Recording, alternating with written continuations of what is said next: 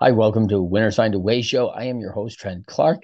Little message for you today, especially. I had a significant issue in the audio in this upcoming file, and unfortunately, you're not going to hear me very well in this upcoming show with the CEO of Recovery Unplugged, Andrew Sossin. And Andrew is fabulous. His audio sounds good, so I do apologize. I'm traveling and using a new headset with Beats, which I'm super excited about. This headset that's very easy to use, but I operated in error and was speaking into the wrong end and not into the proper microphone on that. But just love my Beats, have been great for noise canceling when I travel. So please enjoy this episode, Winners Find a Way, and thank you for our listeners. We are now up over 100 episodes, and if you haven't had a chance, please listen to our 100th episode.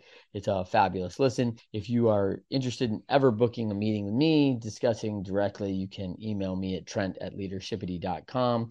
You can find a time to meet. Always thankful. And for everyone who sent me special get wells and recoveries, I had a major car accident, and I just thank you out there from the bottom of my heart. I am healing, I'm fine, and we'll recover quickly here. Just a few bumps and bruises, and thankfully, hopefully everyone involved in the accident is recovering quickly. So thankful for the wishes. Thank you for everybody out there for Winners Find a Way. Please enjoy this upcoming episode of Winners Find a Way with Andrew Sossin, the CEO of Recovery Unplugged. But over my life, it's been just how I've done everything is you keep moving forward, you keep pushing forward, and you find a way.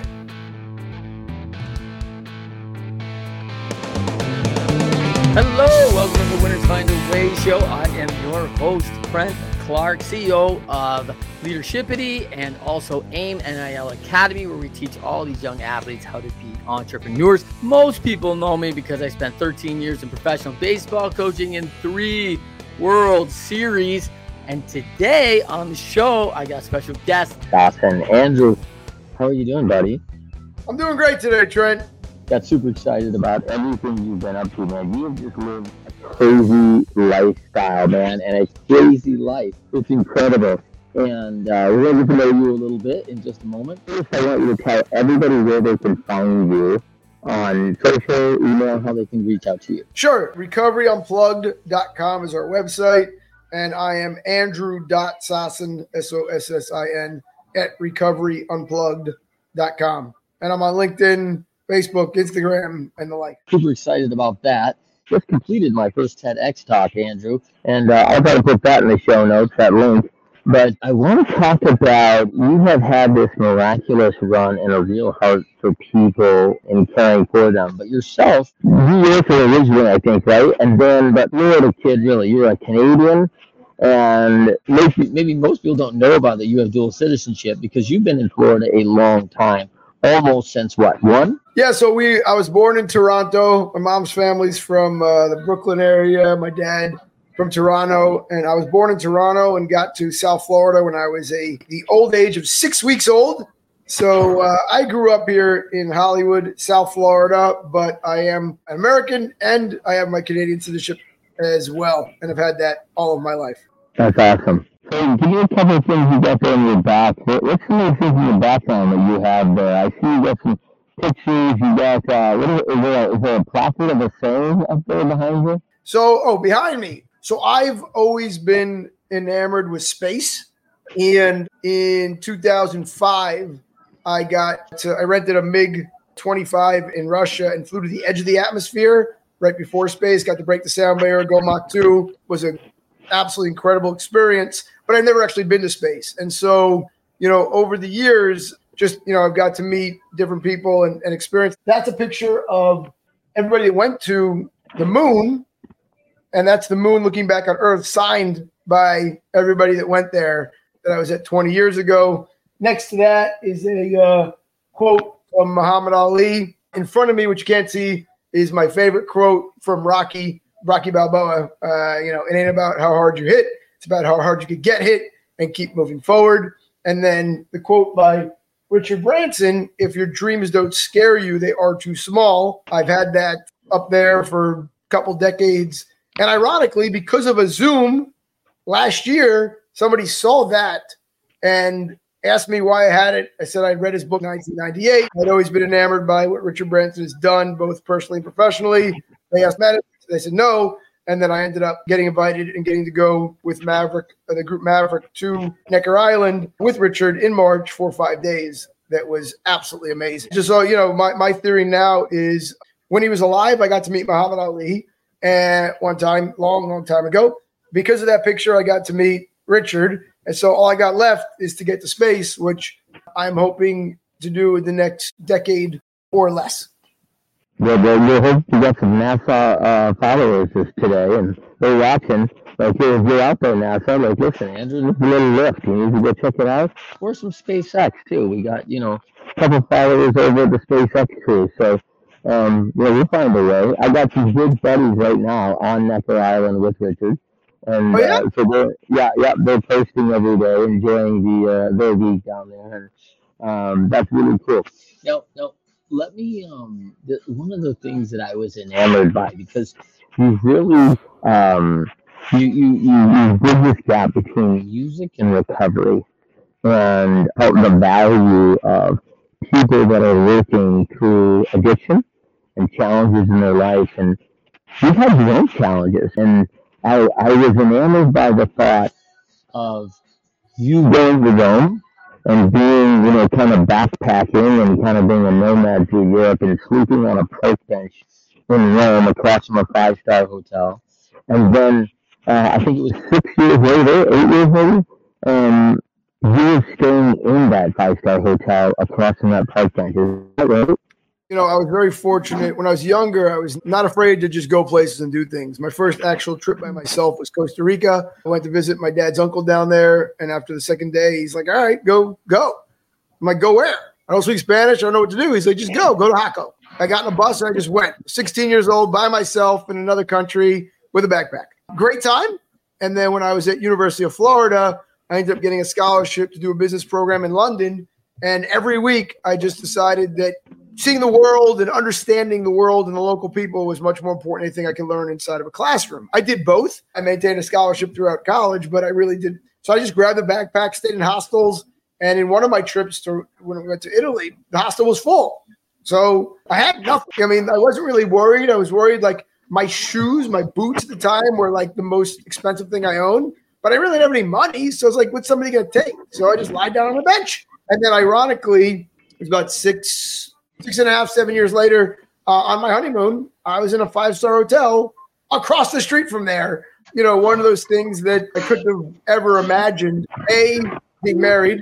2, being able to afford that in that short period amount of time when I was able to. Yeah, it's a great story, man. I love it. Tell us a little bit about Recovery Unplugged. So Recovery Unplugged, again, not something which I ever would have imagined I would be doing. In my younger days, I was in the insurance industry. I did insurance with athletes and entertainers, and then had my own insurance agency in Florida, in New York, and in Israel. And then I had a call center and, was involved in multiple different companies and projects, always on the insurance side, though. And then my wife and I were helping several family members that were battling addiction over many years. And it was just a revolving door. And we didn't know what we didn't know, but we wanted to help them. So we kept paying for different treatment centers and different therapies. And it was just a cycle.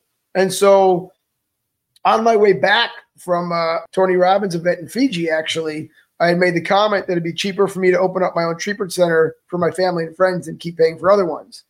And, my friend Marshall Geiser, a criminal defense attorney, was representing a family member at the time who had gotten arrested for Oxycontin. She had gotten into a car accident, her and her cousin, and they got addicted. And they were about to be sentenced to 15 years. And so what I realized at that time is they were addicts, not criminals. So we were able to get their sentence reduced through the drug court program. And Marshall introduced me to a gentleman, Paul Pellinger, who helped create the mental health and drug court system that people would get treatment instead of jail. And he had this idea of using music as a catalyst for therapy. He introduced us to Richie Supa. Richie was a former touring member of Aerosmith, as well as many other bands. And Richie had this thing called Recovery Unplugged, which was just this idea of using music in different treatment centers. We came together with Dr. David Kramer and Rob Harrison, who were roommates at Cornell. Rob was in long-term recovery.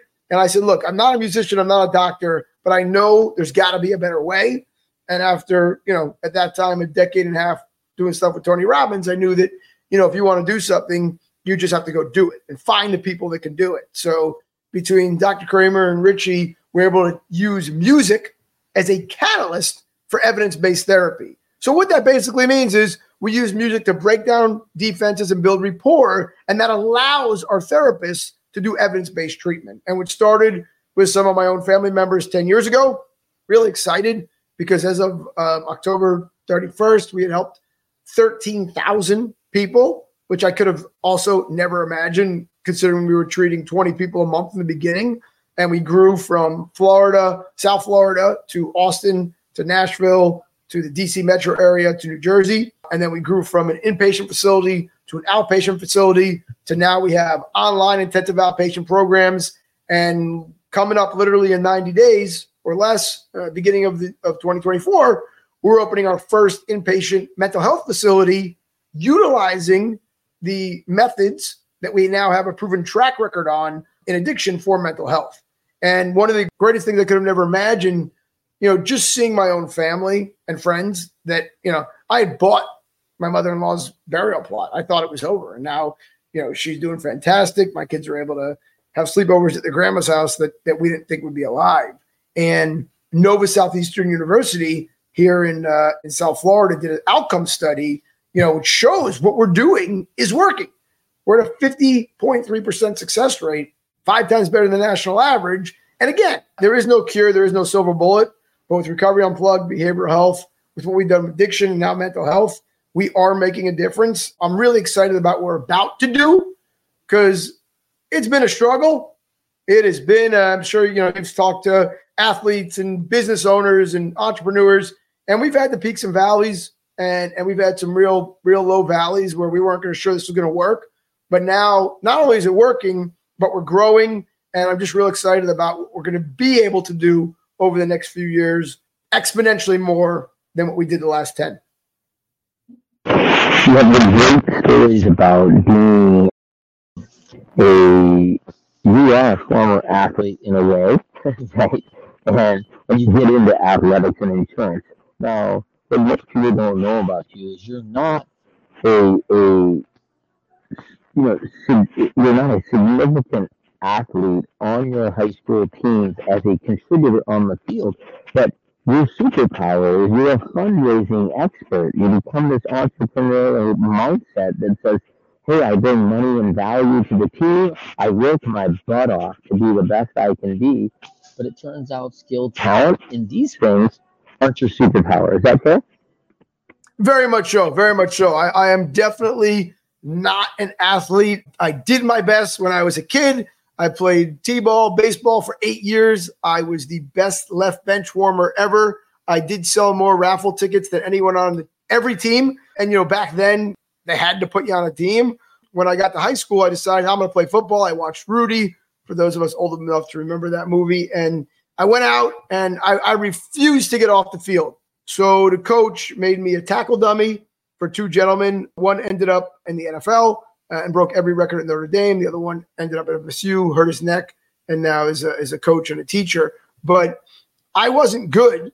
I just believed in myself enough to realize that I'm going to stay here until they literally throw me off or my body just collapses. I ended up breaking my heel bone. So my body, told me that was it. The doctor said I got a better chance of owning a team than playing for one, which I found humorous and used as motivation as well. But it was really all about the fact that I was going to put my mind to do something and do everything I could. I trained, I worked out, I woke up early, I stayed late. At the time was quite frustrating, depressing when you're 14, 15 years old. But over my life, it's been just how I've done everything is you keep moving forward, you keep pushing forward, and you find a way. Yeah, let's talk about that winners find a way, man. Like, I love that quote. Winners, when shown data that they're losing, find a way to win. And, man, you really epitomize that. Obviously, you've taken those lessons from giving the effort to be the best you could be, which may fall short in these things, but it doesn't fall short in maybe you and me buying the Dolphins or the Panthers. We'll figure that one out soon, all right? And then, but for your walk, even Andrew, you figure out that, hey, sports isn't the only thing you go up against. Walk me through a time where you thought, hey, man, like, this is the struggle and it's real. And we have clear data that we're not winning here. We are losing, and we got to figure out how to win. How to win. Partnerships, anything like that you've been through. That, like, man, how do we overcome this, and how you found your way through it? Sure, I've got a lot of stories like that over my life. But looking at what's happened here, one of the things I realized early on at Recovery Unplugged, well, I didn't realize early on. I realized later on, but I wish I would have realized on, is that I was a little naive. I thought that just by doing good and helping people, everything would work out. And what I realized when it was quite detrimental to our survival and my financial future was our job is to save people's lives. People will live or die based off what we do, but we get paid from insurance companies. And insurance companies are in the business of collecting premiums and fighting claims. And that's just a fact, whether you like it or not. And so I was a little naive, believing that just by doing everything correctly, it would all work out. And so we got to a point 5 years ago where we weren't sure we were going to make it. I mean, we were literally, I woke up middle of the night. We have, 3 days to figure out how to make payroll. I don't know what to do. We're doing everything correctly, but, one of the big insurance companies decided not to pay us and I had to sue them. And even though I won, I lost, because even though I'm right, they could just hold your money. And when you're a small business, you got to figure out what to do. And so I was really questioning, I was upset for a minute. And then one of the things I learned in my Tony Robbins days was 90 seconds, 90 minutes. Something gets you angry. You're allowed to be angry for 90 seconds. If it's real serious, maybe 90 minutes. You got to figure out what the heck you should do. You got to figure out, just move forward, right? The pity party's over. And so we figured it out. I mean, literally, not that I would ever recommend anyone to mortgage their house, empty their accounts, take out their kids' college funds, but I did it all. And we persevered. And what I realized from that was not only do we have to continue to keep our integrity, do the right thing by our clients, put the clients first, second, and third, but the more financially stable we are, the better we can do. Okay. And so I'm a hopeful person, but hope is not, a business model. And so from that day going forward, we realigned what we did so we could continue to help people the right way. But, we have to be able to get paid every week. We have 400 full-time team members that have to get paid every week, no matter what, a nonprofit. And so, what that allowed us to do was get clear. We got to the brink and we weren't sure we were going to be here. And I questioned whether this is what I wanted to do. And maybe I'm just going to lose it all and start over. And then I said, no, this is worth fighting for. This is worth risking everything for. And I did. And, we got through it. And now we're in a much more stable place, which allows us to help more people. And I think that's the important part was, had that not happened, we would just keep skating by month after month, helping more people, but not being, really secure. But the more stable we are, the better we can do for everyone that needs help. That's what I learned from that. Let's piggyback for a minute, because you said a couple of things I thought are really great. I love that you're a hopeful person. I think that's really awesome. Right? One of the things we learn in business, like, hope is not a great business strategy. I love the quote, right? Hope is not a strategy. And we should have it. I do not believe we should not have it. But one of the things that you mentioned is that you won a case versus a large insurance company. And of course, they're appealing, and they're kicking the can down the road on making payment on that, which makes you whole and makes you solvent, not insolvent. But there's a moment where you come down, and I think you got 72 hours until the whole thing, the jig is up. And what you get some maybe divine intervention, something directs your step to someone who picks up a phone and connects to you and says, hey, I want to help. Walk me through that.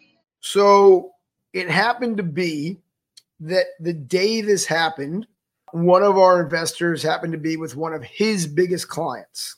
And that gentleman that morning was in a Bible study class.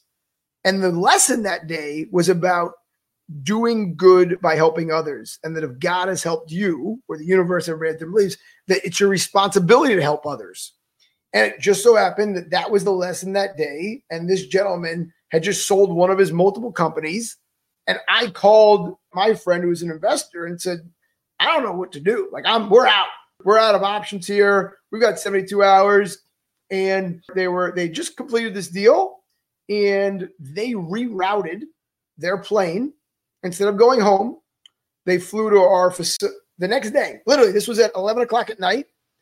I used the wording that, if there's ever a time to do good with all that money, it's right now. I'm not asking for a gift, right? I'm asking for someone that believes in me. I'll guarantee it. If I lose it all, I lose it all. And I did personally guarantee it, put up my house and everything else. And that's all I had left at that point. But they rerouted their plane. They flew to our facility in Austin and our facility in Nashville to just meet the people. And I didn't tell the people they were coming. I said, you go look for yourself at what we're doing. And you tell me if we're worth, potentially helping. And they did that. It was a Thursday night. They went Friday. They went Saturday. That Sunday, they called me that Sunday night. That Monday, they flew to Florida. We sat in a room for 15 hours. And 7-figure wire came in, for us to be able to cover everything we needed by that afternoon. And then we embarked on a 24-month journey together with them to kind of realign, straighten things out. And then, they were already doing other things. They continued on what they were doing, and we've been stable from there.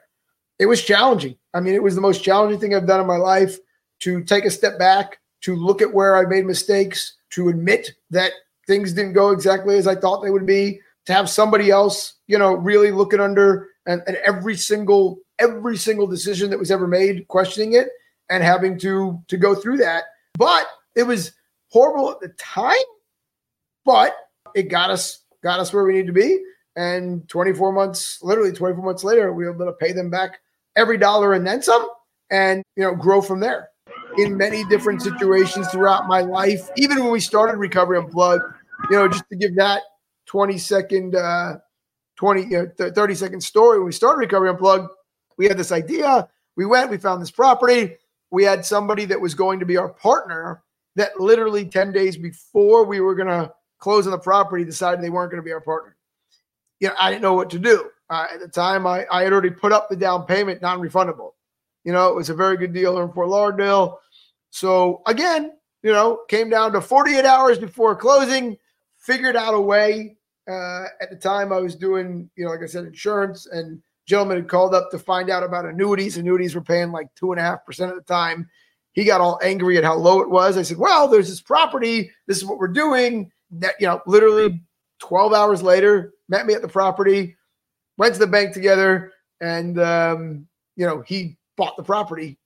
I put up the down payment. He bought the property with us. We had a secondary loan, and that's how we started. So, 5 years later, when we had this other issue, up until the moment it was done, nobody believed it would be done. I did. I didn't know how. And we got really close.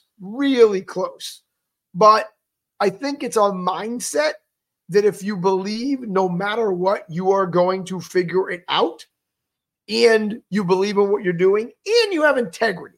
And I think that's also important, is because I think over the last several years, especially you see stuff in the news, is you have people that do things and find ways to do them without integrity. And I think that gets a lot of coverage and a lot of stories, and people talk about it. But there are exponentially more people. I've met them all over the country, all over the world, entrepreneurs that find a way with integrity, that do the right thing, that take care of their people, that take care of the people that help them. And I think that's most important, because when you find a way with integrity, which I've done my whole life, it comes back and it comes back and it comes back. And I think there should be more stories about that, about people that were, trying to figure something out, and that they didn't do something that was detrimental to somebody else, or lie or cheat or steal. They did it with integrity. And I think that's very important, because that's why we're still here. Unlock the full potential with your business with Leadershipity. Our proven strategies have fueled growth for countless organizations. Ready to elevate your leadership and scale your success? Book your free 15-minute consultation now. Click the link in the show notes below, and let's make your business soar. Yeah, I love, and I think you could point to like ATX or whatever the crypto kid was operating with clear, ugly intention. There was not a lot of integrity that he false promises that he knew he wasn't going to keep, couldn't keep, actually, quite frankly. And man, when the whole thing was busted, it's like, oh my gosh, how did this happen? And I'm like, your leader had no integrity at all about any of this, right? And these are like these tragic stories, and I'm like, nobody saw this coming, like. And so it's a great point that you make that doing the right thing and staying focused on that we're not going to overpromise. We're not going to do something that we don't believe in to be good and right and not support with our wholehearted heart. I think that is a critical element. I want to talk quickly about the confidence you've garnered from that belief and from your experience of being able to overcome again and again. I'm not saying it doesn't happen every time. I'm not saying, Andy, that you always win and never lose. But you have a comfort in risk because you've got confidence in being able to see your way and find a way to win. Is that fair? Yeah, I think it's developed over time. Obviously, the older you get, when you're young, you think you're invincible, and I've jumped out of planes and all, climbed mountains and all that stuff. And so in those situations, even back when I was 20 something years old, we were in Tokyo. I was doing an insurance deal. Me and my best friend Grant and his dad. We went to Mount Fuji, and we were at the base. And Steve looked at me and he said, "I bet you couldn't make it to the top." Literally, I bet I could. No gear. I mean, it was dumb, right? But you're young. You're 20. You think you're invincible. So it was 75 degrees at the base. It was snowing at the top. I had an asthma attack. I got altitude sickness. I blacked out on the way up, but I made it to the top, right? Made it to the top. Grant, his leg gave out. Steve, my friend's dad, he, after an hour, he's like, "Oh, I was just kidding." And I'm like, "No, we are going to find a way. We're making it to the top." One of the dumbest things I've done, definitely, a couple people took our picture because they said that they wanted to be able to show authorities when they were looking for our bodies. So, but that's just an example of just sheer thinking that you can do it and being a little naive. I think, over the years, learning and growing and being fortunate enough on the personal development world, my friend Grant, his dad, Steve Einhorn, been instrumental in my life. I have great parents that taught me right from wrong and taught me values and taught me about just being a good person and helping others. That was instilled as a kid. And Steve, when I was very young, he introduced me to the personal development world. He gave me my first Zig Ziglar tapes, which I listened to when I was 14, and I got to meet Les Brown when I was 16. He sent me and Grant to our first Tony Robbins seminar. And then from there, I went on and did work with Jack Canfield and Esther Hicks with the Law of Attraction, and got to meet Deepak, and not just meet these people, but go to their events, read their books, and actually practice what they teach. And so for me, it's learning over and over again in different situations, different times, in different ways, right? It's the neural connections from multiple different situations that you can overcome. That doesn't mean, you jump off a building without a parachute.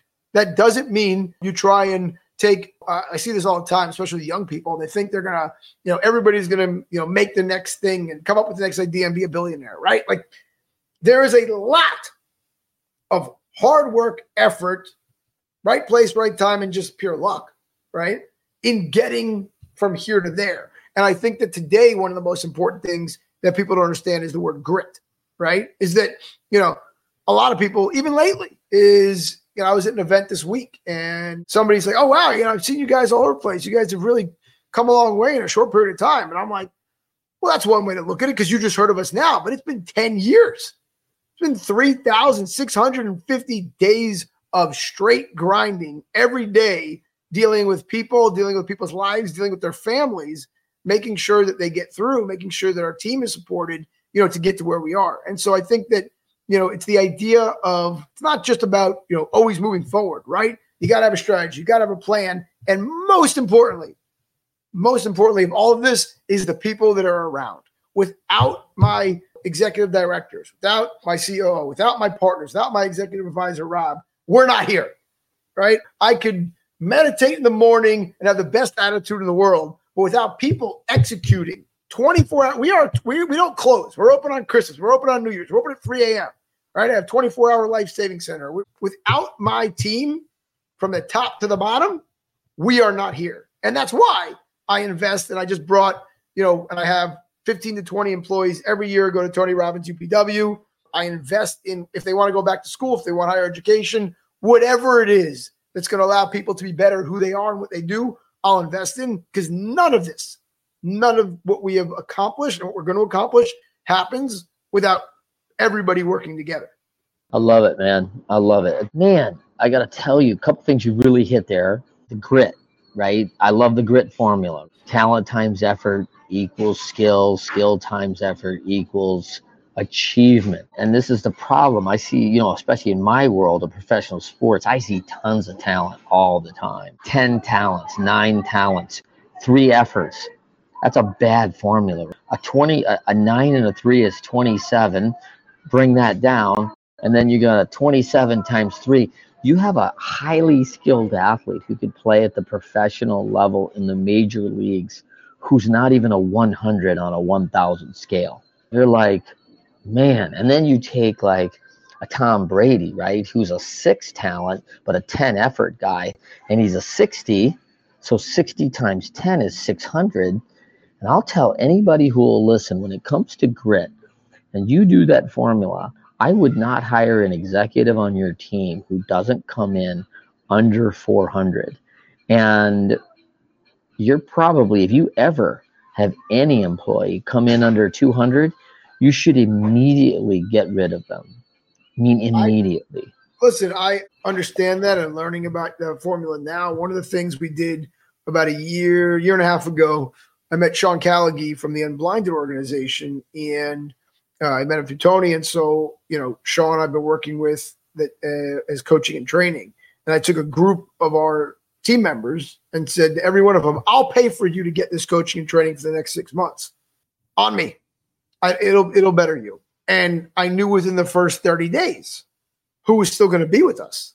Because the people that were there 3 days a week, just listening, and then there were people that had an excuse on why they weren't able to do something every single time. That alone right there, is just the effort to put in, right? When somebody's offering you free education, if you devalue that off the bat, then this may not be what we should be doing together. And that's one of the things. And like I told everybody, not everything is for everybody, but if you're going to have an opportunity and not even going to put forth the first 30 days, then, I know what I need to know. Let's talk a little bit about, because you are the epitome, Andrew, of continuous learning, continuous improvement. Lifelong learners are leaders. We've always known this. Andrew, you and I have studied a lot, but it is challenging. I want to talk about the gap between people that come in and gather information and people that get information and execute on that information.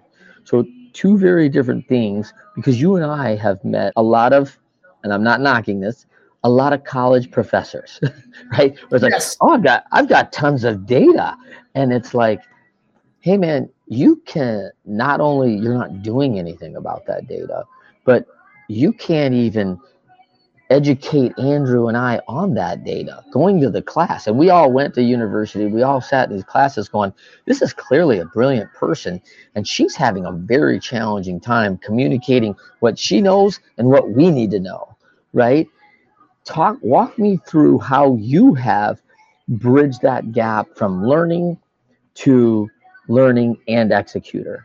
One of the things I'm very fortunate about is when I was at the University of Florida, I went to a job fair once. My friend's like, hey, come to a job fair. I'm like, I'm not working for anybody. He's like, come to the job fair.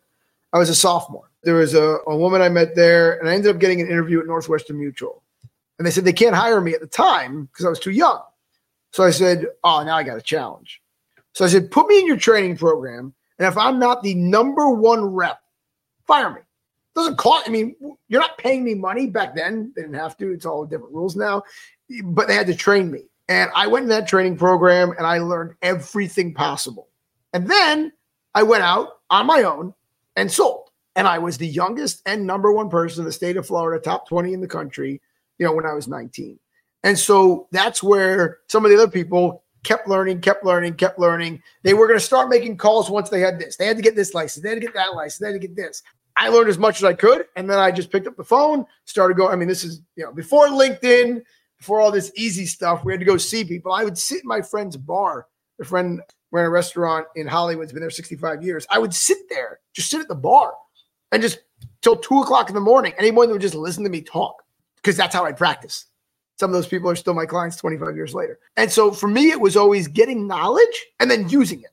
Getting knowledge and then using it. Getting knowledge and then using it. One of the things you can learn as much, you need to learn. I constantly learn, but then you have to implement and execute, implement, execute. And I did that, when I was younger doing insurance. I did that when we started the call center that we helped scale from 50 people to 350 from America to Santo Domingo to Trinidad. And then with Recovery Unplugged, it was okay. Let's learn what we have to do about this industry. Let's figure out, what we can and cannot say and do, how we can help people the most. And then let's execute. Let's go. Let's meet with those people. Let's actually implement what we're going to do.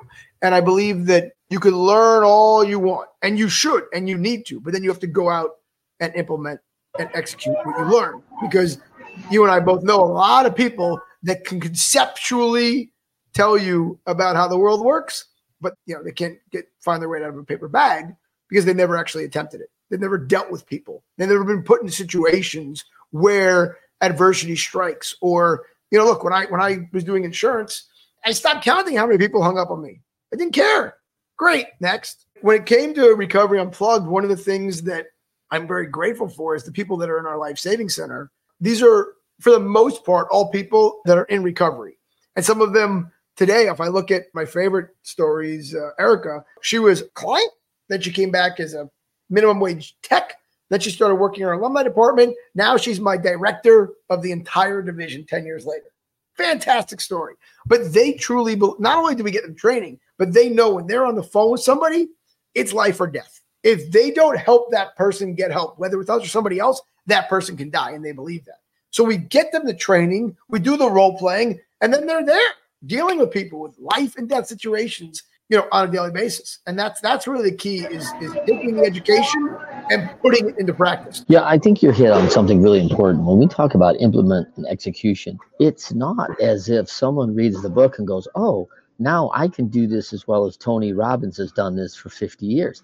Not what we're saying here. Like, the challenge is now taking that education, and there's a whole nother learning on the other side. How does the client react? What do my words matter? If I say this, a hang up is 10 seconds away after this word's used. I can't use that word anymore. So correct. I've got to learn, hey, trial and error. And we all kind of start way out here, right? And it's trial and error. Oh, I'm learning a lot of things. It's getting tighter. And all of a sudden, it's like, man, I have found a really good sweet spot on how to take all that education out there and then bring it into my implementation and my execution strategy. And I know exactly what my clients need to hear, want to hear. I have found their pain points. I really want to talk quickly and pivot, because it's so vital, is that you have a big mission, Andrew, and the margin is the mission. For anyone out running an organization, running a business ecosystem, you have 400 people that's reliant on this operation, this job, because this is how they make their living. And of course, our average families are 4, so 2.2 children, right? So that's 1,600 people that are reliant on mom or dad's position in this organization for college funding, food on the table, cars, gas. I mean, you name it. It goes on and on. It's the entrepreneur's dilemma, is that responsibility is always weighted and it's heavy. So as we sit out there and talk about as the margin, the mission, and I don't care if you're an NPO, I don't care anything, because when you are out of money, you're out of options. Talk to me about how important it is for you to have that ecosystem solid in sustainability for your organizations. For us, it's like I said before, we're dabbling in the industry of helping people. I used to joke, which wasn't funny, but it was, that we run a good nonprofit that's not a nonprofit. And I did that for years, and it got me into serious financial trouble because, I just thought by doing good, we would do okay. And so I've always believed and treated everyone like family and still do so. And I believe that's what we are, one big family. But at the same time, everybody needs to get paid every week. And so, having the ability, especially in healthcare today, right? You have costs are up, and forgetting about 2023, prior to 2023, our margins were tight. 2023, all of our costs went up exponentially. We were just looking at, from 2022 to 2023, 30% more. I feed hundreds of people a day in our facilities. We're driving around. I have 28 or 29 vans at all times. So our insurance costs, our food costs up 30%. But I'm in contracts, right? We're getting paid from insurance companies where our margin is already under 5% and it's fixed. So, it is a real challenge and balance. And that's where I'm really excited about what we're doing virtually and online, because it's a win and a win. I love all the fact of our inpatient detox centers and residential facilities, and we're full and we'll stay full and we'll keep that and we'll grow that. But now I can exponentially help people via our online intensive outpatient program. And, from a business perspective, our margins are a lot higher there, right? Because I could have one group facilitator, working with 10 people that are now able to get help that they wouldn't be able to get because they're in rural Texas or Tennessee or even Central Florida, or they're in a metropolitan area, but they don't want to sit in a room with people, right? So now I can actually exponentially help more people in our facilities, the more people we help virtually. And that's where the ability to have, a higher margin online allows us to continue the work that we're doing, in our inpatient facilities. But it is a daily challenge. It's a daily struggle. It's a daily grind. We believe in part of people when they're detoxing and going through recovery is they haven't had a good meal. They haven't had a good meal in probably a year or two, right? They've been eating just garbage if they're eating at all. And so everywhere that we operate with really fresh, organic, whole foods. We have, chefs at all of our places that cook really well. And that's very expensive, but that's just what we believe, and we'll continue to do that. And so, it's the constant looking at working with how are we going to continue to keep all of our high client to staff ratio, the work that we do, the ability to serve at the level we serve and be financially stable at the same time. And, we look at our numbers daily, right? We're measuring everything daily. One of the things I admire most about you, Andrew, and there's many things, by the way, so I do want you to understand that, but you are a worldwide ultimate humanitarian, and I really honor that because I believe in human nature. I believe in the human element. I believe that we are made the same. I am a higher power guy. I believe God has made us all uniquely. I mean, we're like snowflakes, right? None of us are the same, and I'm all right, yet we all bleed the same, right? So tons of similarities, tons of differences, all to be celebrated, right? But one of the things that you've done very well is you've leaned into the power grid of people that want to do well. They want to have these programs for people. They do want to, in their heart, ultimately help. They may not agree with the way you do it. They may not agree with your political opinion. They may not agree with, your background or heritage. They may not agree with this, but you have bridged gaps of humanitarian without a line in the sand of saying, you know what, I'm not going to work with you because I don't like who you voted for or where you spent your money last year. The lack of judgment and pretense on that becomes really important because at the end of the day, we come back to the serving of the people that benefit from that and the humanitarian effort and the thought that we're going to do good. And walk me through your stance on that, because I think people really need to hear this today, because you're a Jewish person. We are in a turmoil right now worldwide with an issue that's going on, and almost certainly a bias against a heritage, which I can't fathom it, right? But yet it's repeatable again and again. And I'm absolutely scared for people who don't realize that's a fiction of one venture today, and it'll be something else tomorrow. And if you fall in that category, watch out. That whole theory of it is a danger zone to me as it is, right? But I really want you to walk us through this because it's something that's so important and near and dear to my heart. And I know you're passionate about it. I think there's a couple aspects to it. We're all human. We all bleed the same, right?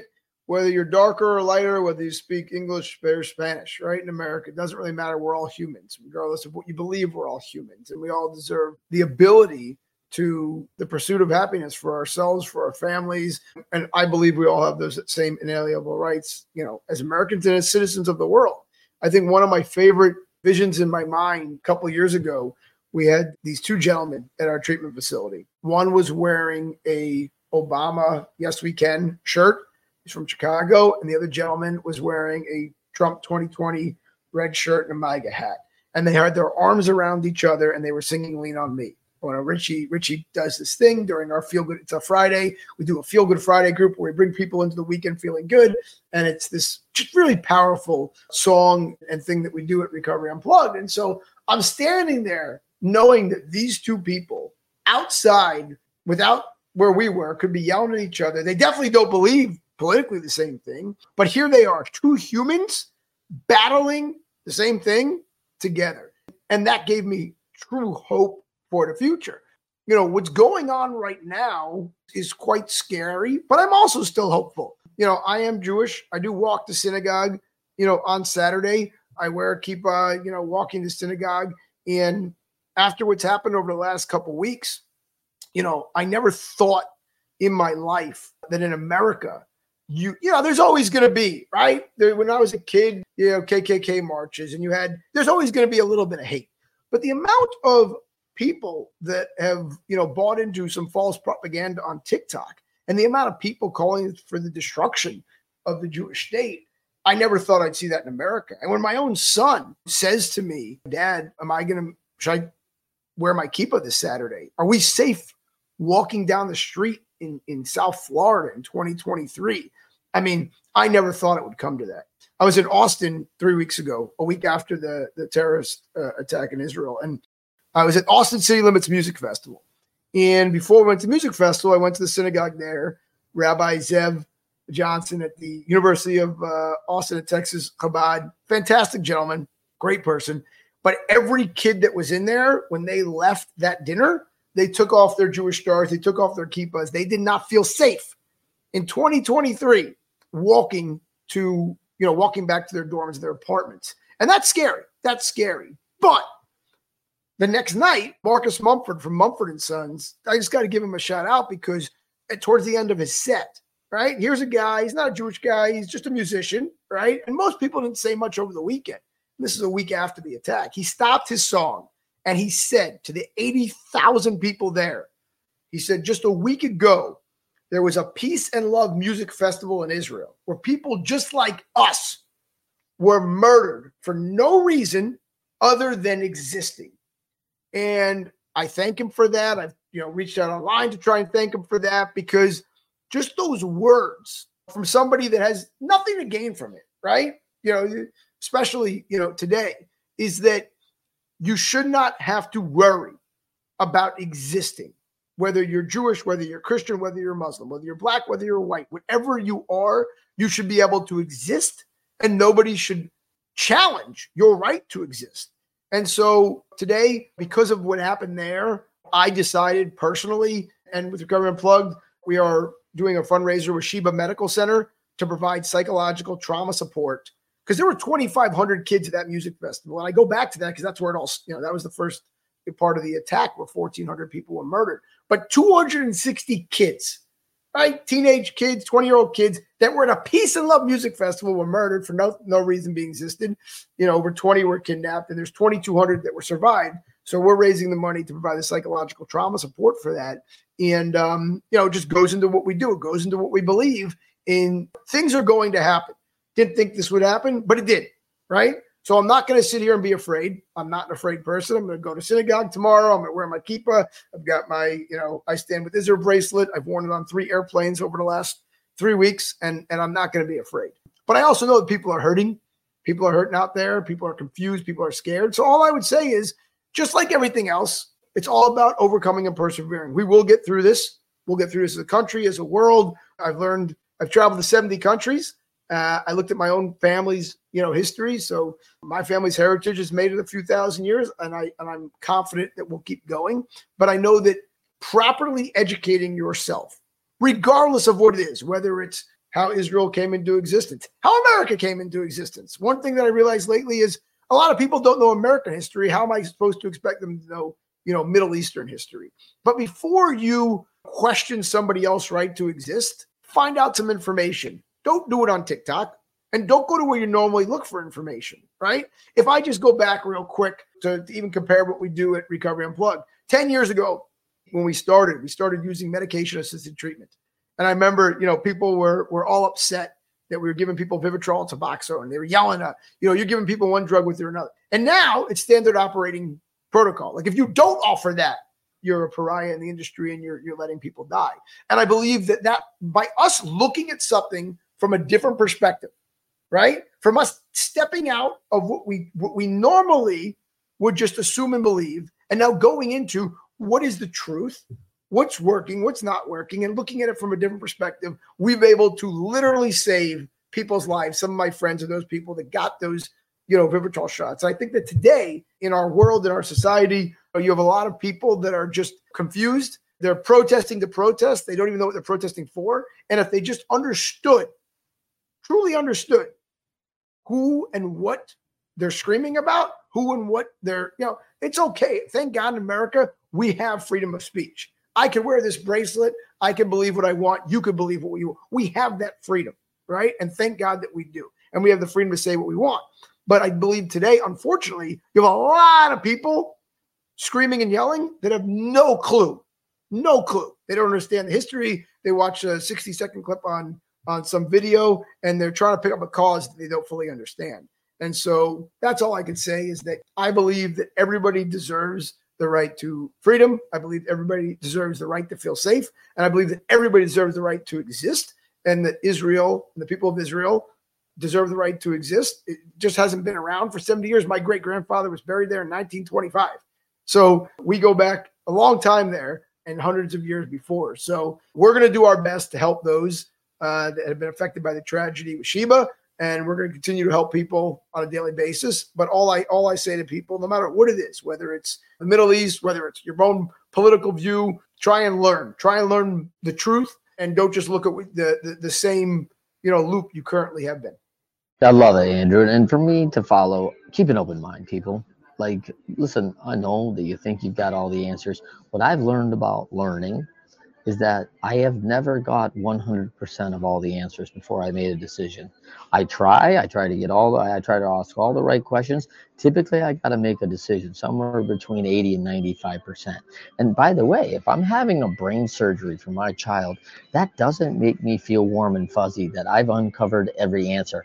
But there are things we are not going to know, and I've got to be okay with the fact that I don't know. But I've done the research, I've done the understanding, and make an informed position before we get this. The danger to me, folks, is we are doing a lot of decision making on 20% of the information, and those are not good odds.